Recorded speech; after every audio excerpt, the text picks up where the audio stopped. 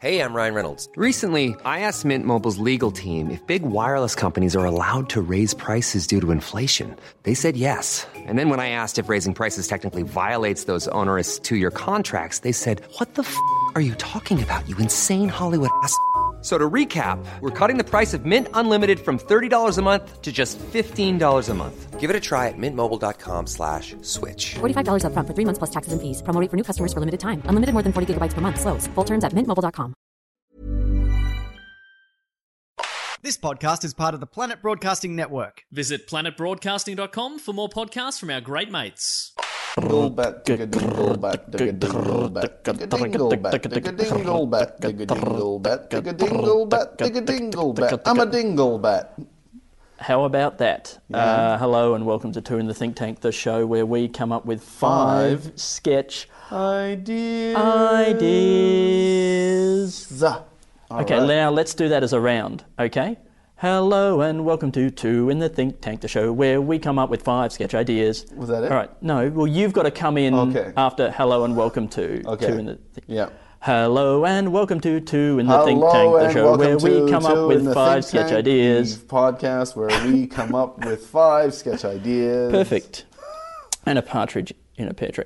Andrew, I just Alistair. think we should point out to the listeners why maybe the sound might be different today. It's because we've made it. We've made it, and by it we mean a booking error. And we weren't able to get into the podcast studio, so we're using a Zoom and two lapel mics. Lapel mics, and we're sitting in the big film studio downstairs. Yeah. So, yeah, you know, it's probably got, could have a bit of echo, bit of reverb. But, you know, obviously the stupid old studio film studio has got great sound properties, and obviously don't not book us don't because not of book with this company if if you're worried about that kind of thing. if it sounds different, that's because it's better. Yeah, and that's if you're looking for a unique sound for your videos or anything, book with Stupid Old Studios. Anything that's different, it could be better. You Yeah. don't know. That's right? true. Well, especially with stuff like audio or because if bands, they'll go to huge effort to record with analog equipment and reel-to-reel and special old microphones and this is all just what your brother George does. my brother George, the producer of this podcast. He goes editor. for that different sound. Yeah. You don't know the amount of processes he puts our podcast through, reel-to-reel, old mics. Yeah. Puts us in a big, weird studio. He gets a studio band in. Absolutely. They don't do anything, but they just sit there and listen. Yeah, and it's nice. And I think that kind of deadens the sound a little bit. It's quite good. Stops the waves bouncing off these concrete walls. Yeah, they really just absorb. Just a bunch of guys holding brass instruments. Yeah. Oh, I tell you what this has done, Alistair. What's that? Now there's no microphone to obstruct my view of you. Yeah. And there's no table between us. I can get a full body shot Of me. of Alistair. I'm I know, but drinking it in. I think the parts usually... With my mouth. Yeah, I think the parts normally where the mic obscures your face and body, that's where my imagination can run Takes wild, over. and I can allow myself to come up with sketch ideas in that space. Now I don't have any of that available space. So now I can't see Andy's lower chin. I mean, now imagine what a fantastic sketch idea could be written on it. There could be some amazingly disgusting bodily thing going on that chin. Yeah. And that's where my ideas come from. A lot of They're people all ask me, where do I amazingly- get my ideas from? It's from the gaps where I can't see Andy's chin. I mean, that's quite Lovecraftian. In that the horror takes over in the spaces that you can't see, and in the in the unknown. And I wonder if you could train kids to be... I don't think it's possible. You raise them, rather than to think that there's fear in the unknown, but make them think that there's something else, maybe hope. Or lunch. Yeah, I guess if you go more specific, people say when you're setting goals, Yes. you should aim for something specific. I think, as we know more and more stuff, right? We've established more and more. There's less unknown. Is there less unknown now? I don't know. That's one of the things where there's more unknown. No, well, there's less unknown, but we're more aware of the amount of unknown that we have. Right. Which makes it seem like there's more unknown. Right. Back in the day, there was under-reporting of the unknown. And now people are really standing up and saying, I'm not sure about this huge range of things. And that's why it seems like there's more. But then again, there is more stuff happening. Yes. You know, I think, and as more stuff happens, I guess there is that becomes more unknown. Do you think there is more stuff? There's more stuff happening? I guess so. I think that's really, Do you think that's really judging early universe quite poorly? I think just the idea of like how much stuff is happening and trying to measure it and report back on the amount of stuff that's happening could be a sketch idea. Yeah, I think that. I think like even just like a part of the news, like a report at some point, where we at on the stuff happening at scale. The moment, yeah. Because what's going on? At the moment, a lot of scales are quite judgmental. They go into the quality of things that are happening. Are things good or bad? Are things dangerous? Yeah. But now we're going for a scale that is just the amount. Sort of like a travel warning. Yeah. Be careful. There's heaps going on. Now, that could be good, though. That could be good. Be careful not to miss out on it. Yeah, that's right. Opportunity for FOMO is at maximum rating. Maximum. Okay. I think we need to go deeper into this. Yeah. Okay. Well, then, is this an organization? Is this the International Institution for Measurement, right? And they have all these specific metrics that go into like water, rainfall, and incidences of breaking and entering, but then they aggregate all their metrics together into one overall report of the amount of stuff that's happening. Yeah, and so like let's say they go to the people who are measuring the intensity of the UV rays, right? And they say, "Are there UV rays happening?" And they go, "Yes," and then they notch up one, like that. So they don't care about the value judgments of those reports, but they can be an aggregator of knowledge. Obviously when incidences of break-ins go up, that's a thing those are happening. Things that are happening. But then also when no break-ins are happening, that's also kind of something else. Because break-ins are down. Yeah, break-ins are down. But then there's also something happening in its place. Yeah, like a lack of break-ins, which is something. Yeah. Does that mean that the amount of stuff that's happening, it could be a constant, right? But what about when more people are born? Oh, no, that's true. Wait, but can more things... I mean, if it's a constant, then... That's fascinating. That is right. fascinating. If we could find out that the amount of things that are happening in the universe is a constant and find out whatever that number is... I don't know how we'd measure it. Maybe you could do a sample, right? And you just look at a box full of cheese biscuits. Yeah, great. Right? That's what I was going to say. You work out how much stuff is happening in that box full of cheese biscuits, and then you treat that as a sample of the universe. And then you expand. It doesn't feel like it's a representative sample, though, does it? Well, it feels like... I think any sample that you have will seem like it's not a representative sample. I guess, and that's a thing that's happening. Yeah, that's a thing. Write one down like that. Well, I was going to say, I mean, if we're going to have to get some philosophers in on this group to sort of check, but like, do you think if new molecules are coming into the universe from another place, do you think that could increase the amount of stuff that's happening? Because is the absence of stuff happening? Yes. Equal to the same thing as one stuff happening? I guess that is the philosophers, because I think something not happening, it can only happen in one way. Is that fair to say? Yeah, but then there's other things like when there's not a break-in, right? Yeah. Let's say. There's people enjoying peaceful time at home. That's right, which they can do in a variety of ways. Eddy currents. Yes. There's wind. You know, there'll still be wind, but I guess there's also wind while the person's still breaking in. I guess if you're breaking in, you're not stopping the wind. I think breaking in, if anything, causes more drafts. That's true. You know, because of the breaking. Oh, yeah. And the in. Yeah, that's right. The innard. Yeah. All right. Well, I think that we can safely assume that when there's a break-in, more things are happening than when there's not a break-in. Yep. Unless, and here's again, unless there was gonna be like a surprise party, Right. right? But as the group of people arrive to the surprise party, Yes. they see somebody breaking into the house, Right. and then they go, maybe we shouldn't go in right now. We should let him finish. Yes. And then they cancel the The surprise and party. they realize he's taking ages and Martin's going to be here. Yes. And then they're like, oh, well, maybe we should cancel the surprise party because he's already going to get a surprise. I think it would be too many surprises. And so then, does that increase the amount of things happening or reduce the amount of things happening? Oh, I mean, for Martin, it feels like...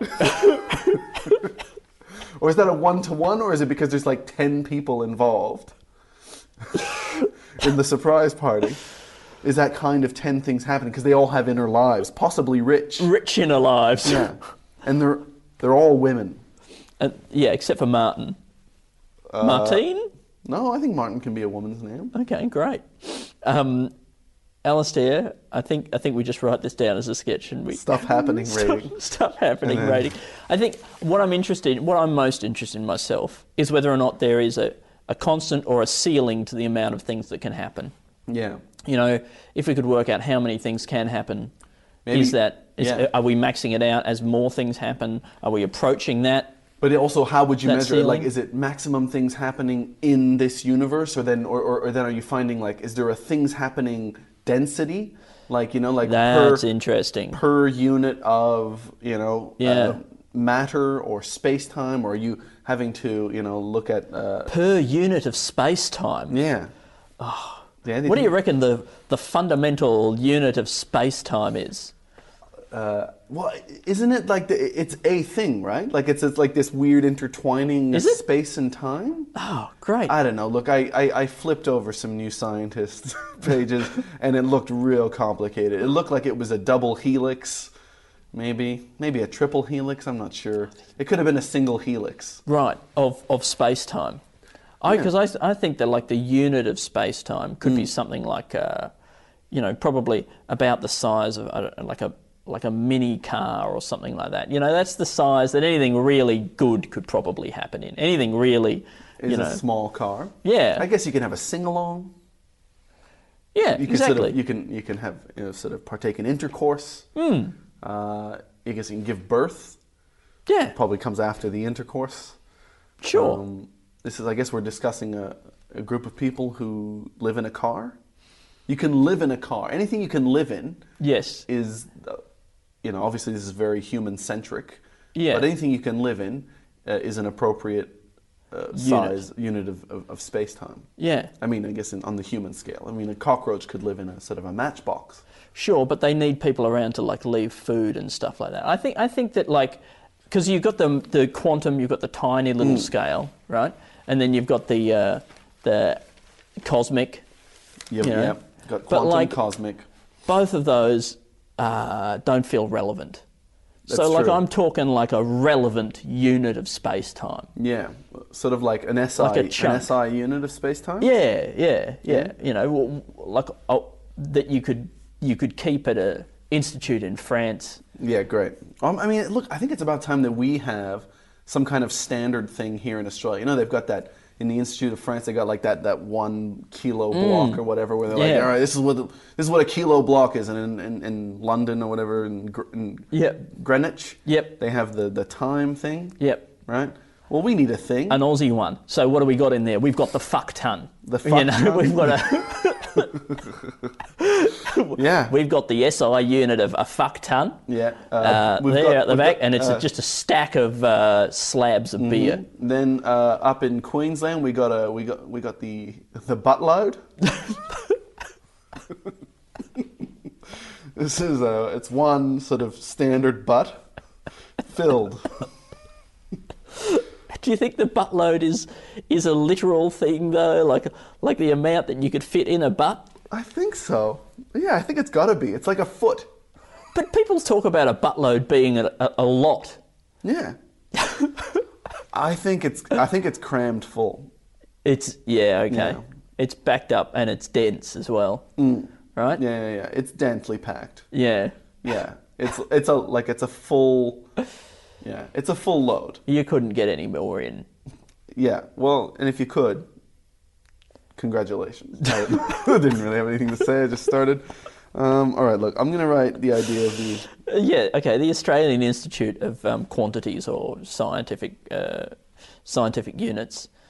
Yeah. But then there's other things like that I would like there to be a unit of, right? A standard unit of interest, so we know how interesting something is, for example. Okay, so what would be the standard unit of interest?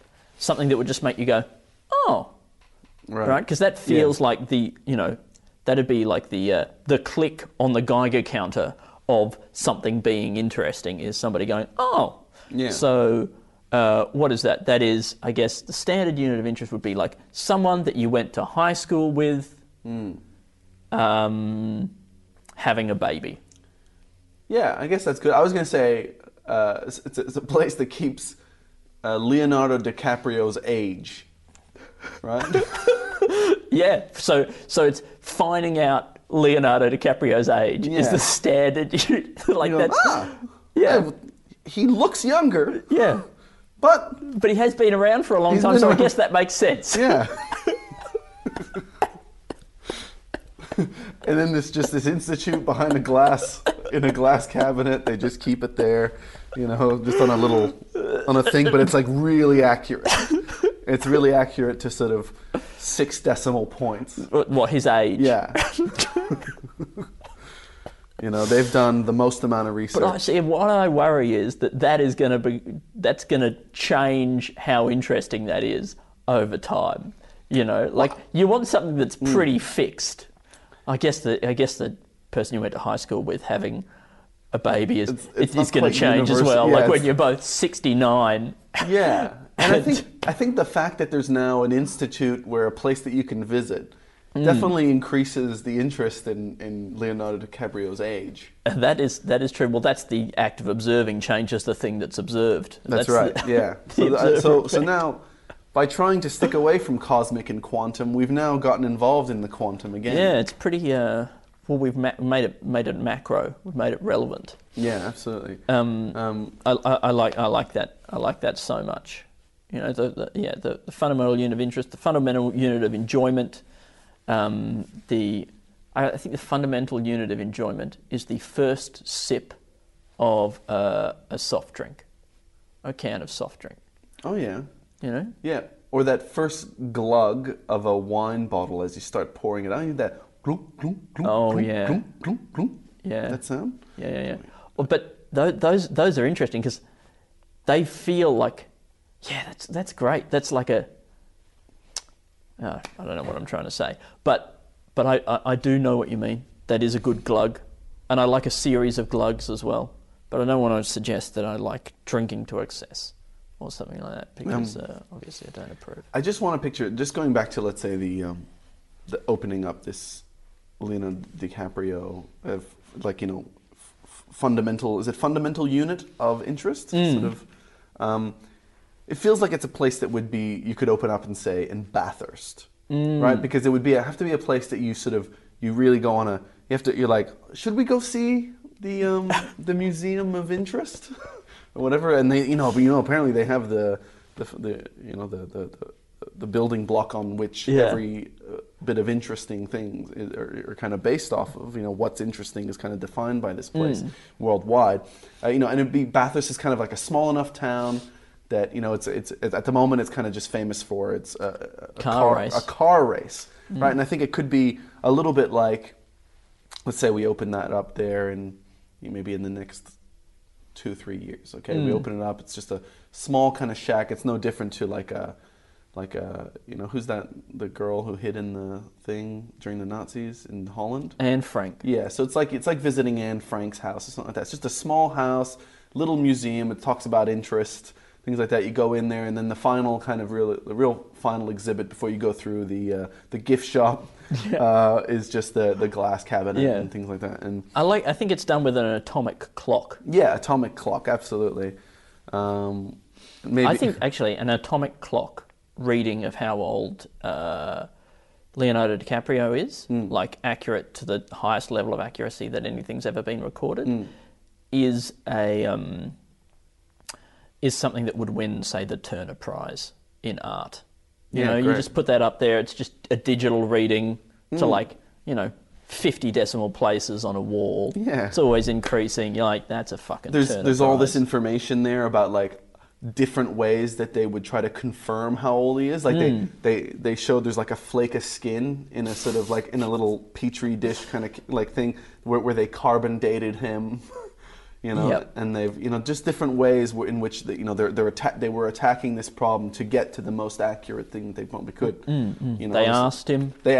They probably looked at some documents. Yeah, documents. And they spoke to the doctor. They spoke to the doctor. They probably even did some of their own independent research, looking at, because obviously they're writing this down. They're not thinking it's that important at the hospital when they're writing it down exactly how specific and like the time that they write down is. Yeah. They're probably checking the clock a minute or two after.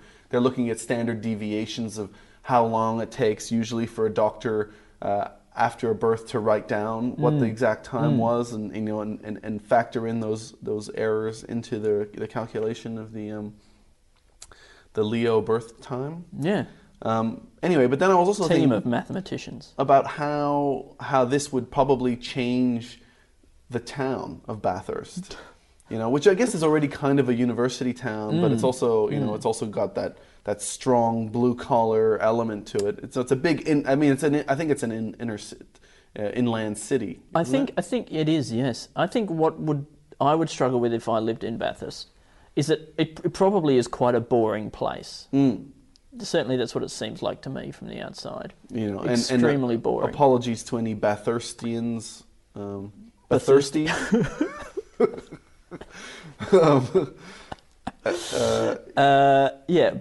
And so this would kind of like, it would change the type of tourist that goes there. It might bring in tourists. At the moment it's rev heads and car people, and then suddenly sort of there's more people are opening up cuisine, like degustation restaurants near the place because people go look at that and then they can go and have some food and know exactly how interesting it was. Yeah. Right? When you've got that fresh, you calibrate your brain and then you go and have an experience. If you like to know things numerically. That's right. And there would be a whole industry that would build around there based on things being interesting. Now that you've seen what a standard unit of interest is, yes, why not take this person to the extreme and flood their senses, like some kind of, like what about a room that you go into? Yes. That is bright with colors and loud with sound, possibly a variation of sound. Right. Low, high, middle. Yes. Smell. Your mum's in there describing your birth. Memory. Balance, the room's on a tilt. The room's on 2 tilts. Each foot is on a different tilt, right? It's the opposite of sensory deprivation. Somebody's in there explaining exactly how big the different organs of a blue whale are. Now that's interesting. That's right, yeah. It's flooding the mind with interest, and it's like it's an experience. Because I think the reason why we enjoy getting drunk, or possibly some people do enjoy taking drugs. I know you don't, Andy. I know you've not. I've just never been given the opportunity. That's right. Obviously, a person who let's say is involved in sort of self-help and goal-setting things. They would say you got to make your own opportunities. Sure, right? Sure, you're right. You've got to brew your own meth. Yeah. But, the reason a lot of these things are popular is because people just kind of want to feel like they're losing control. And being flooded with, like losing control through interesting things, or just at least being flooded with interest. Is there a risk, though, that you would burn out whichever gland in the brain it is that feels interest? And after that point, you just would no longer be interested in things, or you'd build up such a resistance to... Well, there's a chance that maybe what I'm confusing with interest is just sensory overload. So maybe, this would start You out don't find flashing lights fascinating? I mean, look, they could be images, and they could just, maybe it's like an image, just zoom, but it's full 3D projection of you just zooming in closer and closer to matter until you actually see like atoms and then quarks and then, but you can see what they look like. Yeah. Right? Yeah. And they tell you who really did the JFK assassination. That's right, yeah. and you find out how you're going to die. Yeah. Oh, that is interesting. That is really interesting. Yeah.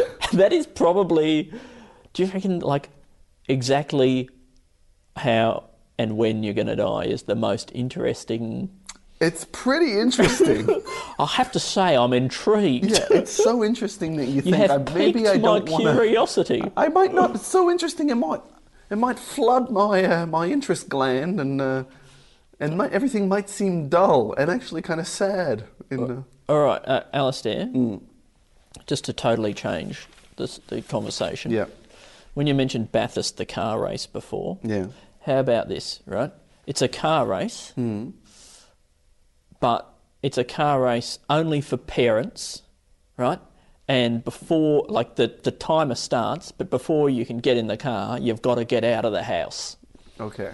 Right? So it's similar. So it's exactly Bathurst, Okay. but everyone has a little, on the start line, or maybe in the pit lane there or something, everyone has a little, all the parents, all the drivers are parents, they have a little house with their family. The lights change or the gun fires or whatever, but then you've got to get out of the house before you can get into the car. Okay, right. And does everybody have 2.5 children? Everybody's got 2.5 kids, so obviously that one that's half, you've got to like mop up all the mess and it's really hard to get them to put either their shirt or intestines pants back on. into the hole. Yeah. Okay. And so, but they're racing then with the kids in the car. I don't know that the kids necessarily. You just got to like pat them, because I don't feel good about kids being in the car. It doesn't feel safe. If kids are going to go off, kids are got to maybe get on a bus or something.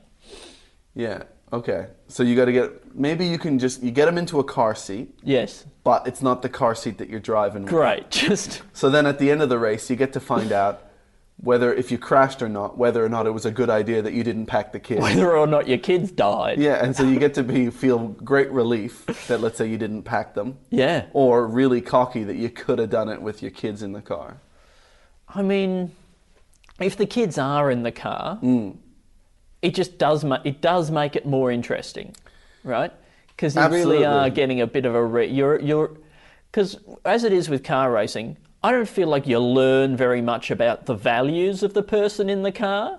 That's true, yeah. They can't really express what's important to them in any significant way. And then do you get maybe like extra time or handicap if you sort of come across as a bad dad or bad person who doesn't value the lives of his family? Well, I mean, maybe it doesn't reflect whether or not you win the race or otherwise, but it'll certainly impact the mind of the viewer. Because let's say the mother's driving, yes, right, and she's taken the corners a little bit too fast, and so she's going to be judged very harshly by society. She's going to be judged harshly by society.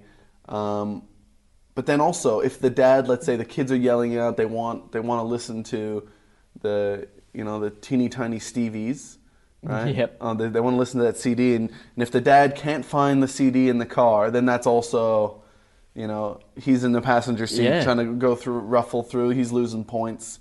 Well, I guess if you have to get the kids out of the car at the end, then what takes place inside the car is going to impact their behaviour and how well behaved they are going to be to get them out of the car at the end. And say that's the finish line now. It's the daycare centre front door is now the finish line. You know, so I feel like all of that feeds in. Yeah, I think maybe, but like the thing that really gets you ahead is actually that you're having a good time together. So the better the Right. time that you're all having together, right? So the better, the greater the memories that Yes. you've created. Maybe the most, great Instagram snippets that you can get out of it that are maybe funny and fun. How about this? The race isn't over until your deathbed, and we see how many of your kids show up. And if your kids show up before other people's kids, Yeah, You yeah, win. exactly. and how long it takes your kids to show, if they show up in a timely manner, it's a really long race. All right, I'm going to write this down somehow. It's really complicated. Yeah, well, I mean, it's But life is complicated. Andy. exactly. Yeah, it's the So instead of the Bathurst 3000, it's the Bathurst family values. I think this will be big amongst the Christian community. Because driving in itself isn't really anything. No, Right? It's meaningless. It's a form of transport to get you from one place to another. Yeah. So just by measuring the driving, we're not actually Yeah. engaging with what it is that driving provides us. I mean, people tell us that sports and probably motorsports are about having a good time. It's not about winning or losing. But there is no sport that measures how much of a good time you're having. And I think that that's about time I that... think motorsports are the one where that least applies. No one is watching the race and being like, well, at least they look like they're having a good time. Yeah, that's right. And so I think that that's why that's the first sport that we should introduce, that the people who win are the people who have the best time. And as a family is the most difficult place to have a good time. Yeah. So we're increasing the difficulty there. Yeah, and the stakes are higher. It's in the most difficult sport to have a good time, and it's in the most difficult scenario and dangerous And scenario. dangerous for that family. Yeah, for that family. But also, you got to be the fastest. Oh yeah, sure. I Who mean, is the otherwise, what's the fastest? point? Yeah, so it's a fastness to good time ratio. You divide the two at the end, Yeah. and then we see who comes up with the highest. Which one do you think you'll divide by the other? Let's say, then if you divide the good times per minute, or per second, or is it minute per good time? I actually think neither of them work because you want the good time to be a high number and you want the time to be a low number, right? So you want to divide good time by the amount of time it took you, and then Great. So, yeah. Well, then we found a way to make it sense. So it's good times Per second. per second. And that's how you win. I mean, what it is a genuine challenge to have a good time, especially when you're in a hurry. I think this is one of those sports that could maybe start as a video game. I Okay, think interesting. It's that's the One way of that you those could- sports. Yeah, I know the ones you mean. Well, I mean, I think I'm establishing a new type of sport. New genre. Yeah, it's a new genre that, in order to prove to people that it can work. Do they have genres of sport? I wonder. There's sort of sport noir. Yeah. Mystery sport. Yeah, detective sports. I think these are all the same kind of sports. I don't know about detective sports. I guess they're all the kind of sports, but they're just played by different people. Anyway, sorry, you were saying something else there. I I think the interrupted mystery sport would be somebody's won, and you got to figure out who by playing the sport. you. Yeah. How does guess- that work? I guess it could just be that it's they're all determinists that are. It's the philosophy that you play the sport with. That matters. Yeah, everybody who plays it is very deterministic.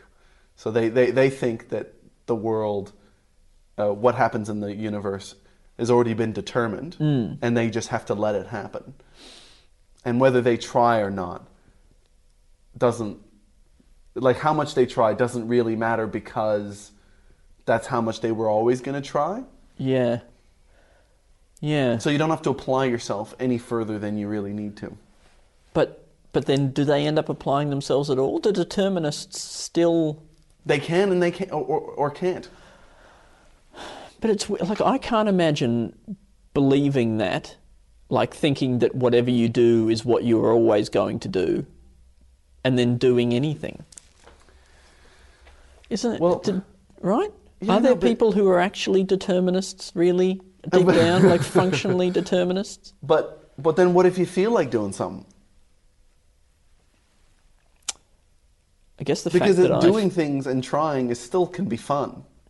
That's true. You know, and then once you get that in your mind, well, you go, well, then maybe I feel like trying a bit because I find that fun. Yeah, I guess the amount that you were going to enjoy yourself, is that affected by knowing that that was how much you were going to enjoy yourself? Yeah, I think all it really affects is that you don't feel any joy for winning or losing. Right. But I don't know if walking around a soccer field while other people run around and just being like, whatever, it doesn't matter. I don't know if that you would end up having the most amount of fun out of that. So Or the longest soccer career. yeah, but in a deterministic world, I think a soccer team in which one of the players, or possibly all the players, are determinists. yeah, Maybe the coach is a determinist, so his pump-up speech is like, whatever happens out there, boys, remember, it was always going to happen. Now, only apply yourself the amount that you were always going to apply yourself. Because the universe, what happens at the end of the universe was determined in the very first seconds when it began. At the Big Bang. Yeah. Remember, this has already been written. These are the things that I was always going to say. We're all just following a script. All right, now go out there and do what was planned that you were going to do. At the instance the Big Bang happened. Look, that's, yeah. I think, how does that tie into, because like, does that tie into like the anthropogenic theory of the universe, that like, that this is the universe that we're in because we're in this universe, you know? Yeah. So. I just like to tie that into the speech somehow, if that's... But are you talking about that idea where like people ask, well, why are all the things, like why are all the universal constants set at such a way that life is possible? Yeah, life is possible, but the only way that you could observe a universe is in one in which the universal constants are at this. Yeah, I mean, look, you know... Chuck it in like, there. I mean, you can throw in a lot of deep kind of like, sciencey or at sounding. least deep sort of first year philosophy kind of ideas, you know, or stoner kind of philosophy.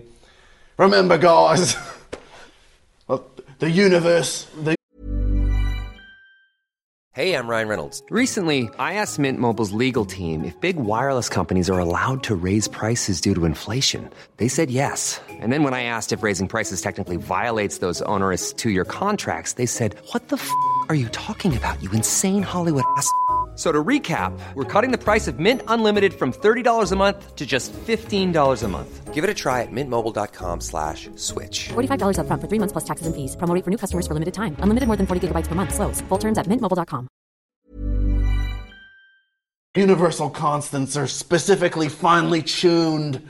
For, you know, you're gonna want to feel passion when you see how finely tuned this universe is for life. But you got to remember that you only could have emerged in a life, and so try not to feel too much out there, because whether you win or lose, it was always gonna happen. Yeah, right. And the opposition.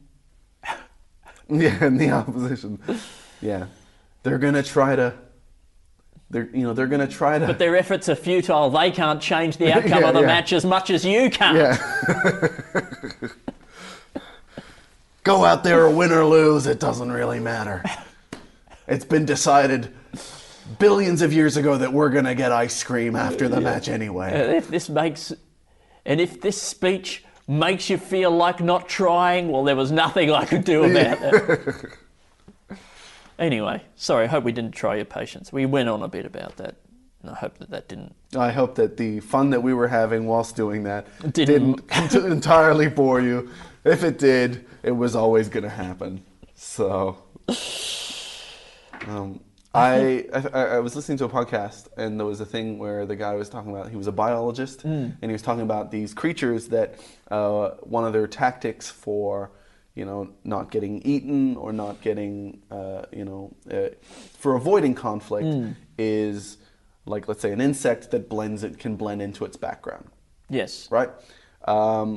Which is a great tactic, but is a difficult tactic. I think as you get bigger, you have to move around more because you got to get more resources. So that definitely affects you in that way. But then there's also the part where if you want to breed, you also have to make yourself more visible because if you're hidden, then that affects your chances of finding a mate. Chances of finding a mate. And so I thought the idea of somebody. I mean, it's either like, there's either like a whole kind of like Pixar type story in that kind of thing where it's like, I think Chameleon... I like this, it's going to be cheap to animate. Yeah, this is... We just get the backgrounds done and we're pretty much and then have set. some voices or whatever, a lot of inner monologue. Or it's a guy who's in camouflage, right? And he's...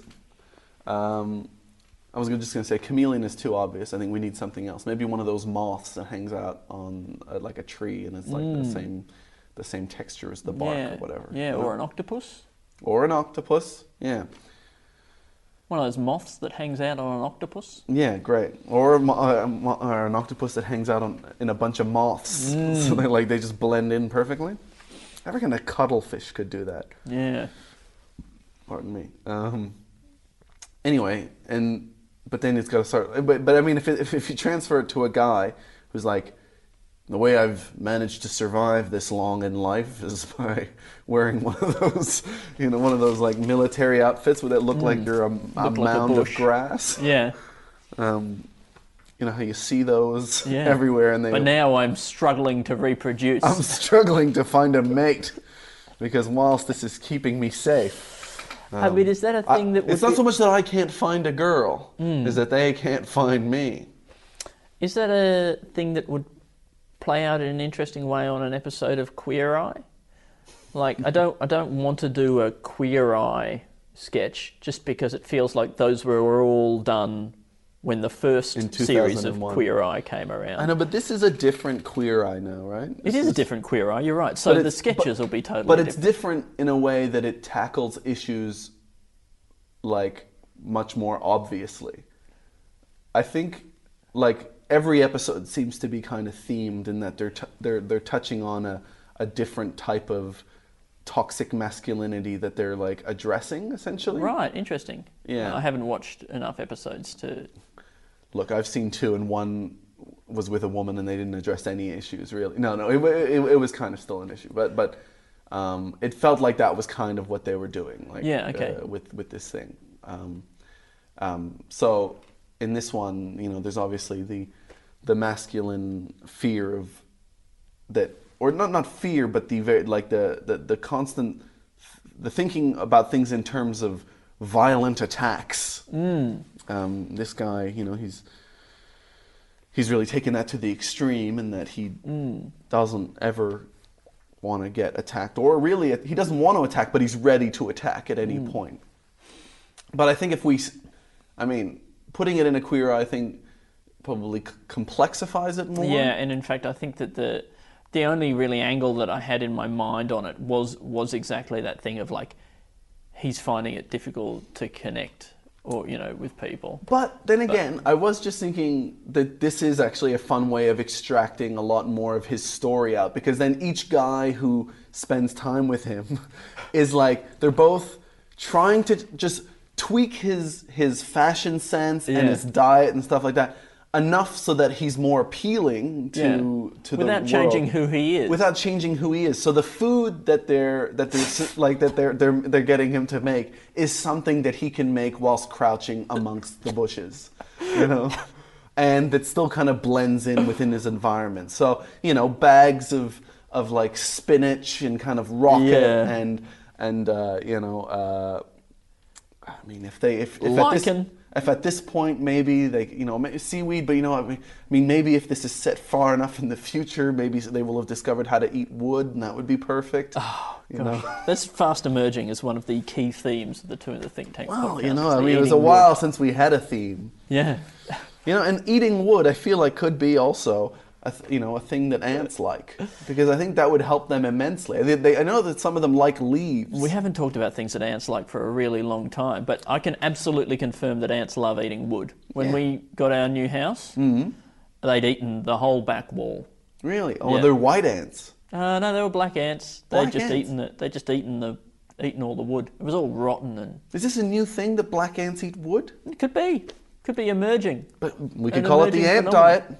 Could call it the ant diet. Yeah. Or- Ants, they are very skinny.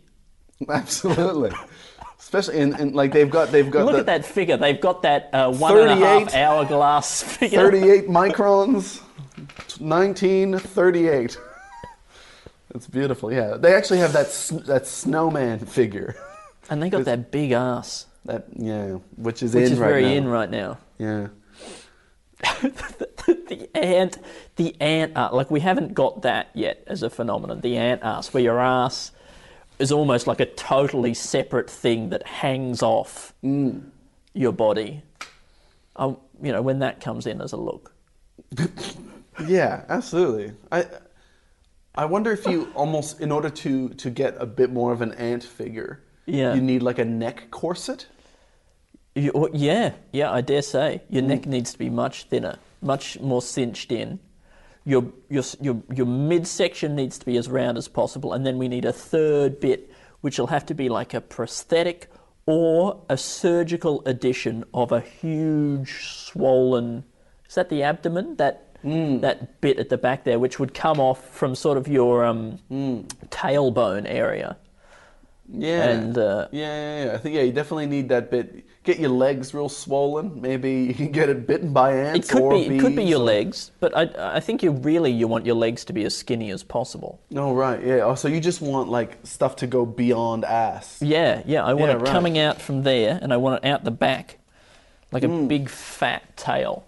I mean, but wouldn't it be easier to just fuse your legs together and make them swollen and maybe inject them with a whole lot of sort of fat and things like that, and then just get... But then you still need some, legs. yeah, I know, but then put in some extra stem legs.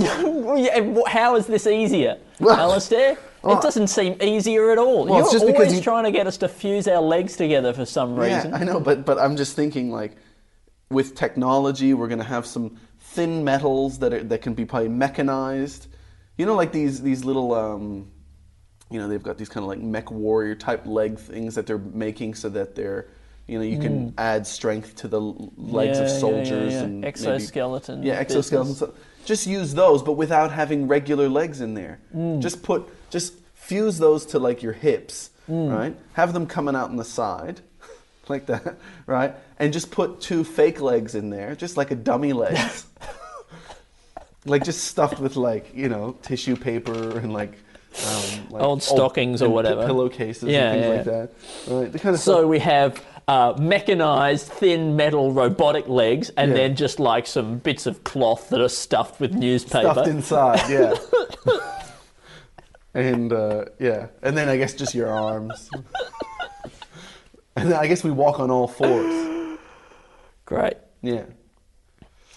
All Is that sixes. is that a all sketch? fours.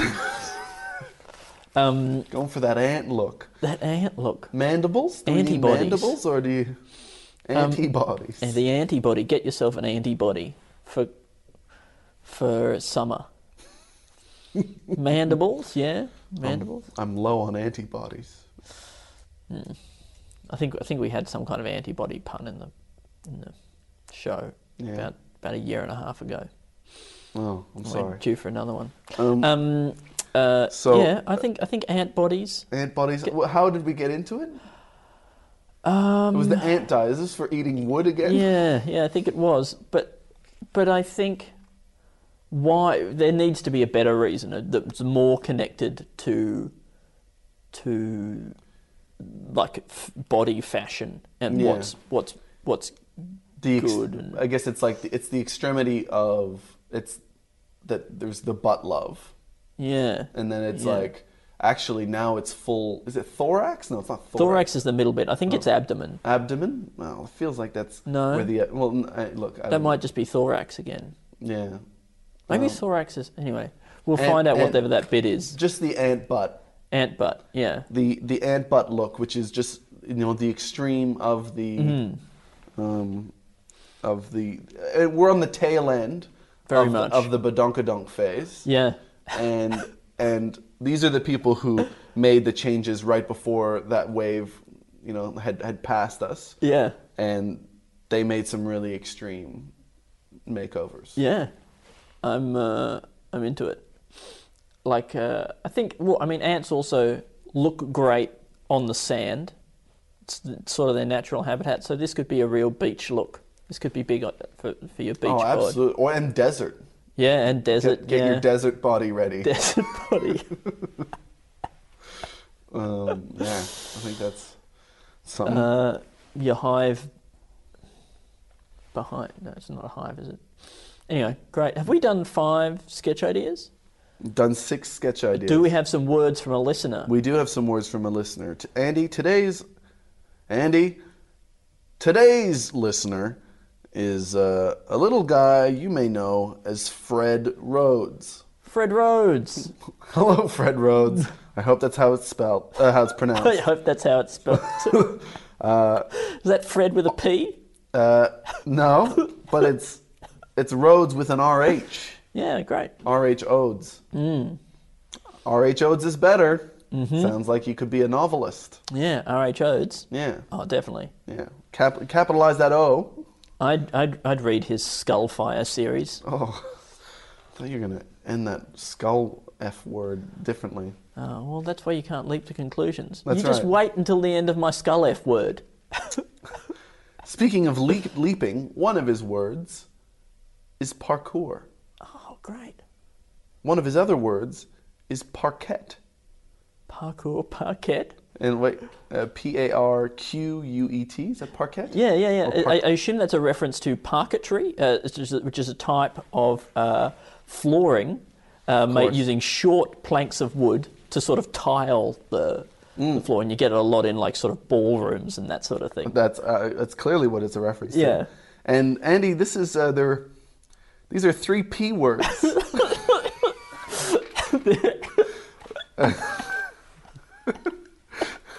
Has this been sent in since last week when you struggled with 3 P words? Yeah, look, sometimes 3 P words are two P words and an F word. The subtle ways in which the listeners try to use these 3 words to fuck with us. Look, I really appreciate it. It's quite subtle. It's sometimes, I feel like my brain is maybe teaming up with the listeners now. Yeah. Anyway, the final parquet. P word is pourquoi. Pourquoi? French, Question mark. obviously, for why. Why? If you break it down, it's for what? Pourquoi? Pourquoi? For what? Which I guess is why. Let's break them all down. Park hour. Hour. Park hour. Park hour. Park hour. Park etiquette. Oh no, par, which is like part. Ket, which is the sort of it's quest minus an S. Oh. Okay. I mean, look, I'm interested in because I think parquet makes me think a big open ballroom. Yeah. Right. And parkour makes me think like we're doing like just flat ground parkour. Yeah. Because parkour, what it is it's just it's up the walls, it's jumping across gaps or something like that. Yeah. But I like the idea of parkour that just takes place on a totally flat ground. And now you might say that's you're just describing running gymnastics, right? Oh, yeah. The floor Floor routine in gymnastics. Yeah. No, I'm not. No, because this is parkour, and the difference is you're wearing a singlet. You parkour is also have known baggy as pants. free running. Free running. So this is, it's you're running like your wife has just taken you in and taken the leash off of your collar. Yeah. And you're just going running for around. it. It's parkour, but without the obstacles. It's like a dog park, But for parkour, the kinds of people who would do parkour. do parkour and aren't allowed to do it in the house. Yeah, and aren't confident with gaps, heights, and... Heights and, yeah. Is this anything? It's something. I mean, it's wild. I think Yeah, it's I just like it. We go in there, it's a big open gym, and it's like, this is where I think we it's just do a beautiful open. It's like it's a disused building. It's like it is a ballroom, Yeah. right? So it's this beautiful old town hall, or like I don't know what kind of buildings have ballrooms. What kind of buildings have ballrooms? Town halls, Palaces? government houses, palaces, I don't think I've been in a single ballroom. a single ballroom. Anyway. A singles ballroom? I was just thinking of a single ball. Oh, you right. know, Yeah. like Hitler had, apparently. Yeah. Or Yes. a kid with one marble? Okay. Yep. Kids with one marble often have a single testicle. Oh, do they? Yeah. Yeah. Is this anything? Yeah, like flat open ground. ground. Because there are things that we could bring into this idea. Like one of those ideas could be that it's almost like a ballroom dancing kind of a thing where people sort of stand around, right? And the people doing parkour are kind of dressed in quite spangly outfits. You know, we're talking sequins, etc. They've got numbers on their backs, and they're just running around and sort of jumping and rolling and getting up. It's kind of like one of those, news reports where it's like, oh, here's the latest thing that people are doing. Yeah. And they're talking about, because right now there's competitive like tag. You ever seen that where they've built like a room which has like obstacles and kind of like platforms and all these bars everywhere, and you just chase each other, and you get a point if you can evade the other person for like 20 seconds. Wow. Yeah, and it's just like all out, just chasing, and the guy who's behind it is like, look, in nature we're fleeing and chasing is a big part that is no longer in our lives, and it's fun and it's activity and it's intense exercise.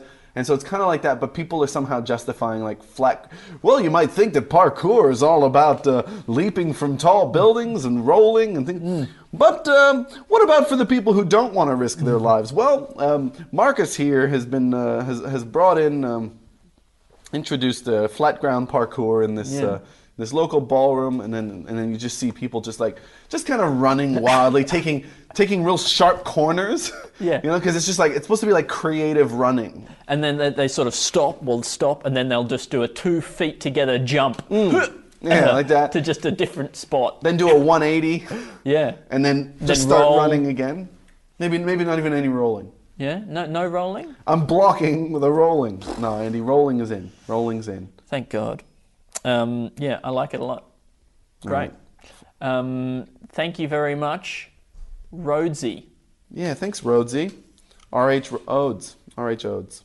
Looking forward to the new Ice Stone novel that you've got coming up in Absolutely. the Skullfire series. Yeah, Blade of the North. Yeah. Ice Stone, Blade of the North. Yeah. The new novel in the Skullfire quadrilogy. Yeah, which obviously was a spin-off of the Ancient Archer's Stone. Yeah, in this one we follow the quest of Mel Shabeth as she seeks to avenge the death of her half-mother. Rutabar. Ganesha. The heir to the throne of the Helm's Crown, Baju. Of the North Fun Toll people. Great. All the pauses are part of the name. North Fun Toll people. Yeah, they're a meditative humanoid. I don't think enough pauses are included in language. I'm going to do a language where the pause is one of the like sounds. Like that clicking language. So we use pauses. Did I tell you about? Maybe I've already mentioned this on the pod, so stop me if I have. But I'll stop you. I saw this it was like one of those mini documentaries on Vice or something like that, where they were talking about some ancient Spanish language from some island that was like, it's a whistling based language. Right, and these people not told me about these this. people kind of like, they put their finger in their mouth in some weird way, and it's apparently because it's quite a mountainous, spacious area. Yeah. And these people kind of go like,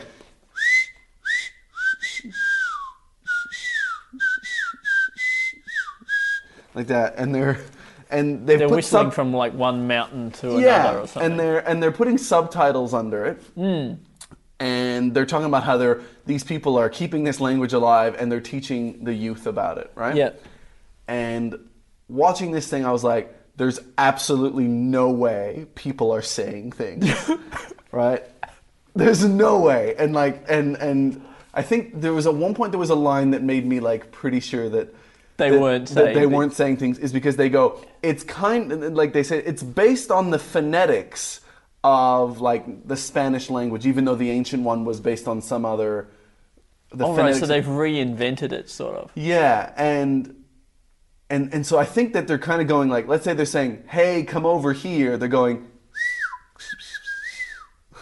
in some way like that, and I was like, "Wow, this is complete bullshit." And the people are not saying exactly what. Anyway, it made me think that there's a sketch in the idea of like, let's say some family that it lives in some really rural part of of the country, and these are the two sisters that are they're keeping this language alive, but instead you see them talking, and they're doing a little documentary about them, and you see one's over at the other end, and they're going like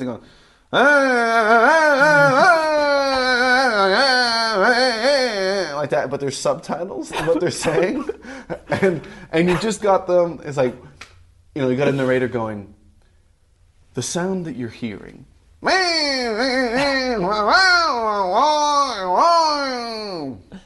is an ancient rural language here, passed down through the generation.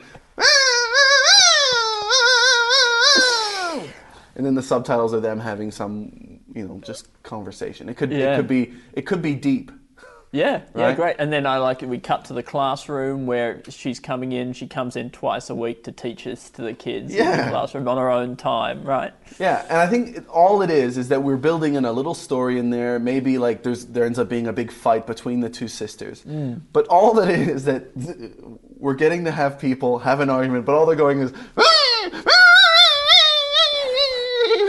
yeah, like that, and then you just put subtitles and have them saying things. Jesus Christ, you can't sleep with one of the students. We're going to get arrested. I didn't sleep with him. I think the fact that you brought sleeping with the students into this is a real curveball, and I love it, Alistair. Yeah. No, I think that's very funny. I think like it's funny just based on seeing people making these stupid noises. Yeah. And it's not like a genuinely like historical language as well. Like it goes back maybe like 4 generations in this one family. But it's just they came up with it. There was just like the one... And it was a language that was developed because it was the only way to be heard at the dinner table when everyone else was having a conversation, was to sort of screech in this high-pitched voice over the top of the general hubbub. That's right. But, it doesn't mean that the language isn't worth saving. Isn't worth keeping alive. It's obviously adding to our cultural diversity in this world, and we can't let another language die.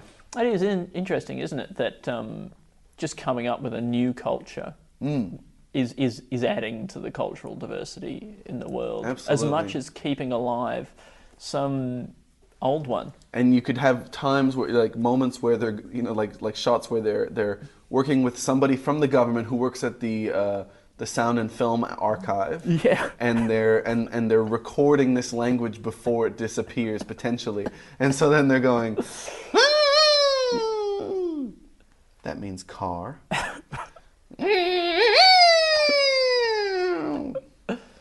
That's portraying someone.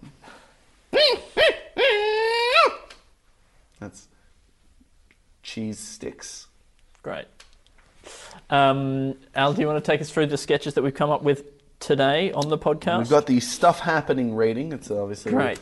It's a classic sketch format from Two in the Think Tank, where you come up with a new government institute that does a thing that measures something new.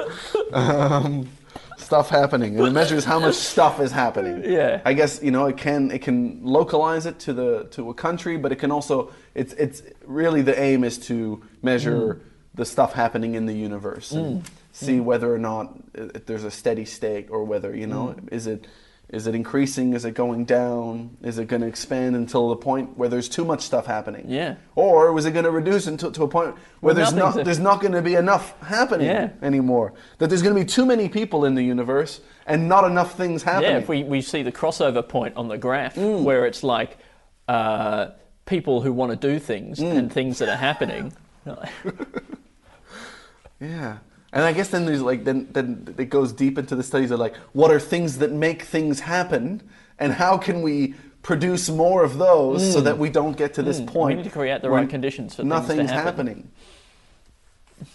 Then we got the and then we want to kind of create a place where Australia is this is the next sketch. It's where Australia has its own standard for an SI unit here in Australia, some kind of Australia Institute for, let's say, the fuck ton. Yeah. And we have this one standard fuck ton, somewhere maybe out in Cobram, maybe we could have it in Orange. These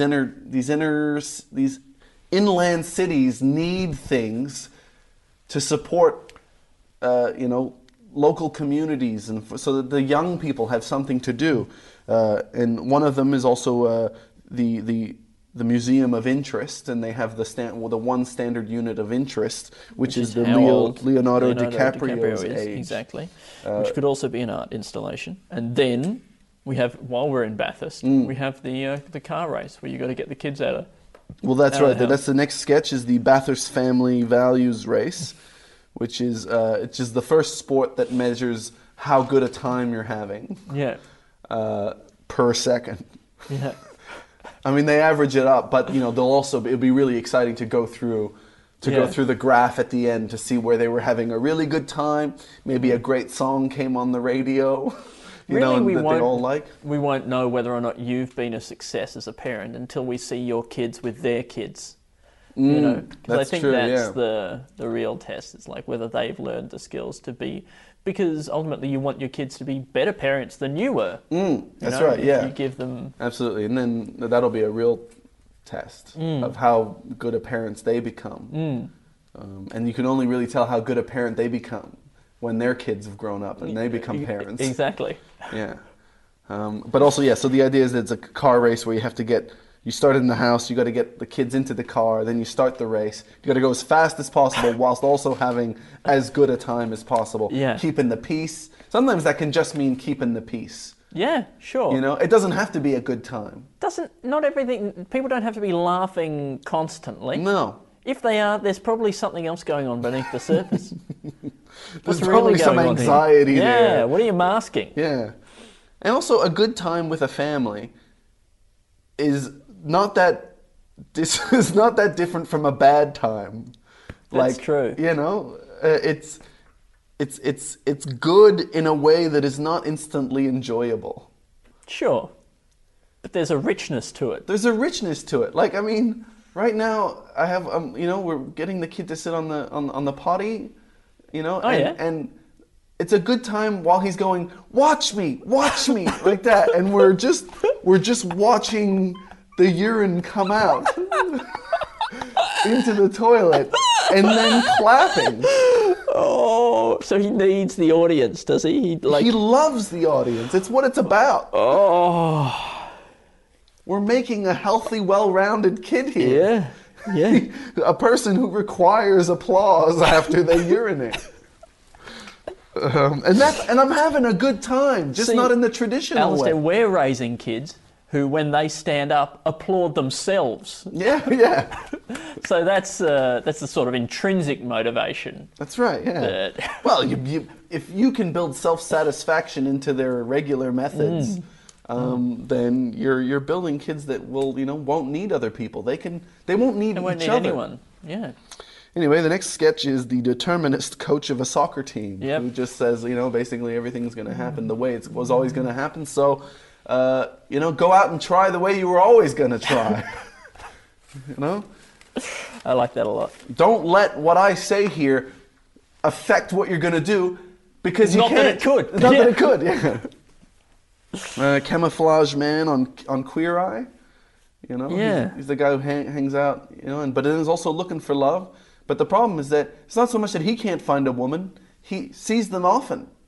It's just they can't find him. I reckon, if we were going to do with a Queer Eye sketch of that kind, which I don't know if we would, but I feel like we could come up with something that's much simpler. Then a guy who hangs out in his camouflage. This is the best idea we've had in this episode. Okay, great. And it's an episode filled with pretty good ideas. Okay, great. I was going to say, what about a goblin or something? Is that funny? A goblin. Yeah, but then does it need to be sort of like garden gnome-eye? And it's these garden gnomes who are trying to help the goblin be more acceptable. I think a garden gnome eye for absolutely anyone is funny. They're always trying to put you in one of those big pointy cloth caps. Oh, don't forget your shovel. Have you thought about growing a beard? Well, first He's of very all, tall. Your beard isn't long enough. What if you? It's going to be difficult to work with someone who's more than 1.5 feet high. Yeah, and they find a way to actually just file your legs down? File your legs down. Put you in a ditch or something. Compress, like you would do with all the contents of a big computer tower. That you can get them in actually quite a small, thin little tower. They do that, but with your organs. Wow. And they get you into a smaller body, and they garden gnomify you. Anyway, I'm going to write this down. Garden gnome. It's too much. It's too easy, to do parody. Yeah. I know, just but just because anything you're like, haha. Yeah, I know, but if you... it's because it's too instantly funny, isn't it? Andy, I think that all the inner voices that we have that stop us wanting to do easy comedy like that, and all the people who tell you that fart jokes and, piss and shit jokes and sex jokes and things like that and swearing are beneath you, are people who are telling you not to be a successful comedian. That's what I want. Yeah. I want to be successful. I'm doing this. All right, and we got the tail end of the badonkadonk phase, which is where people get those long ant, possibly thoraxes, maybe the other thing. We don't know yet. But that big ant thing, you get your legs fused together, you get it puffed up. I mean, I don't know if you want to make it crispy like an ant. So exciting. Ants look like their exterior is crispy. Yeah. So maybe you want that. Then the next sketch is... but then also I think within that sketch, there needs to be the end of the badonkadonk phase happening not long after. Yep. And that now, tight little tushes is what's in.